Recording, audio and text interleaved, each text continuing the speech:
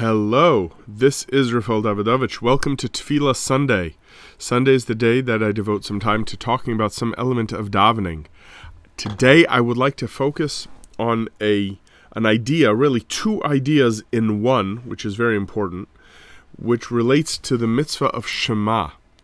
If you take a look at the way that the Shema is structured, as we know, there are two blessings that are said as part of the service. Birchos Kriya Shema, before the Shema is said. And both in the morning and in the evening, the bracha that is said right before saying the Shema is Baruch Atah Hashem habocher ba'amo Yisrael ba'ahava. He chooses the Jewish people with love. And at night, we say Ohev Amo Yisrael. Blessed are you, God, who loves his people Israel. Why does this precede the Shema, both in the morning and in the evening?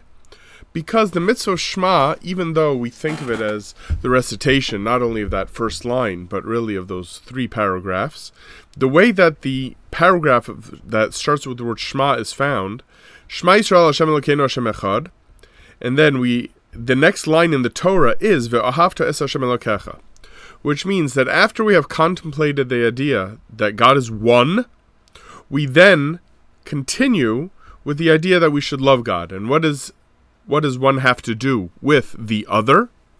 So it's very simple.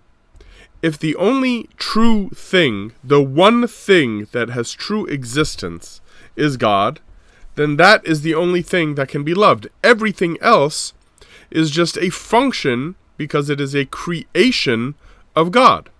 So that, for example, if someone were to ask you to choose between two things on the table, right? Like imagine some sort of card trick or some kind of game where you have cups and balls, where you have the ball that's located under one of the cups.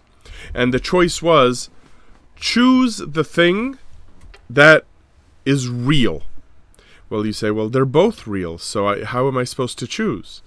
But if on the other hand, I have to choose between two things, and I say, choose between the thing that exists and the thing that does not exist, then obviously I would choose the thing that exists.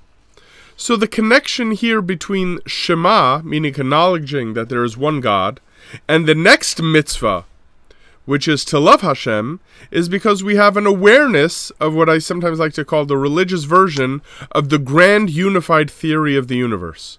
The grand unified theory is the idea that really all of existence is really just one grand, great entity, one reality. There is no multiverse. Don't believe that for a second. There's no such thing as a multiverse. There is a universe, and God has created this one world, Hashem Echad. So when we acknowledge and we become aware of the oneness of the world, and that Hashem is behind the oneness of the world as the one singular creator, that leads automatically to Ve'ahavta es Hashem Elokecha. And before we say the words of the Shema, that is when we acknowledge that Hashem loves us, that He has chosen us to be His singular legacy in the world, meaning to transform the world and to bring the whole world to acknowledge His oneness. This is connection between Echad and the word that comes right after Echad in the Torah, Ve'ahavta. Echad Ve'ahavta. Thank you all. Have a wonderful day.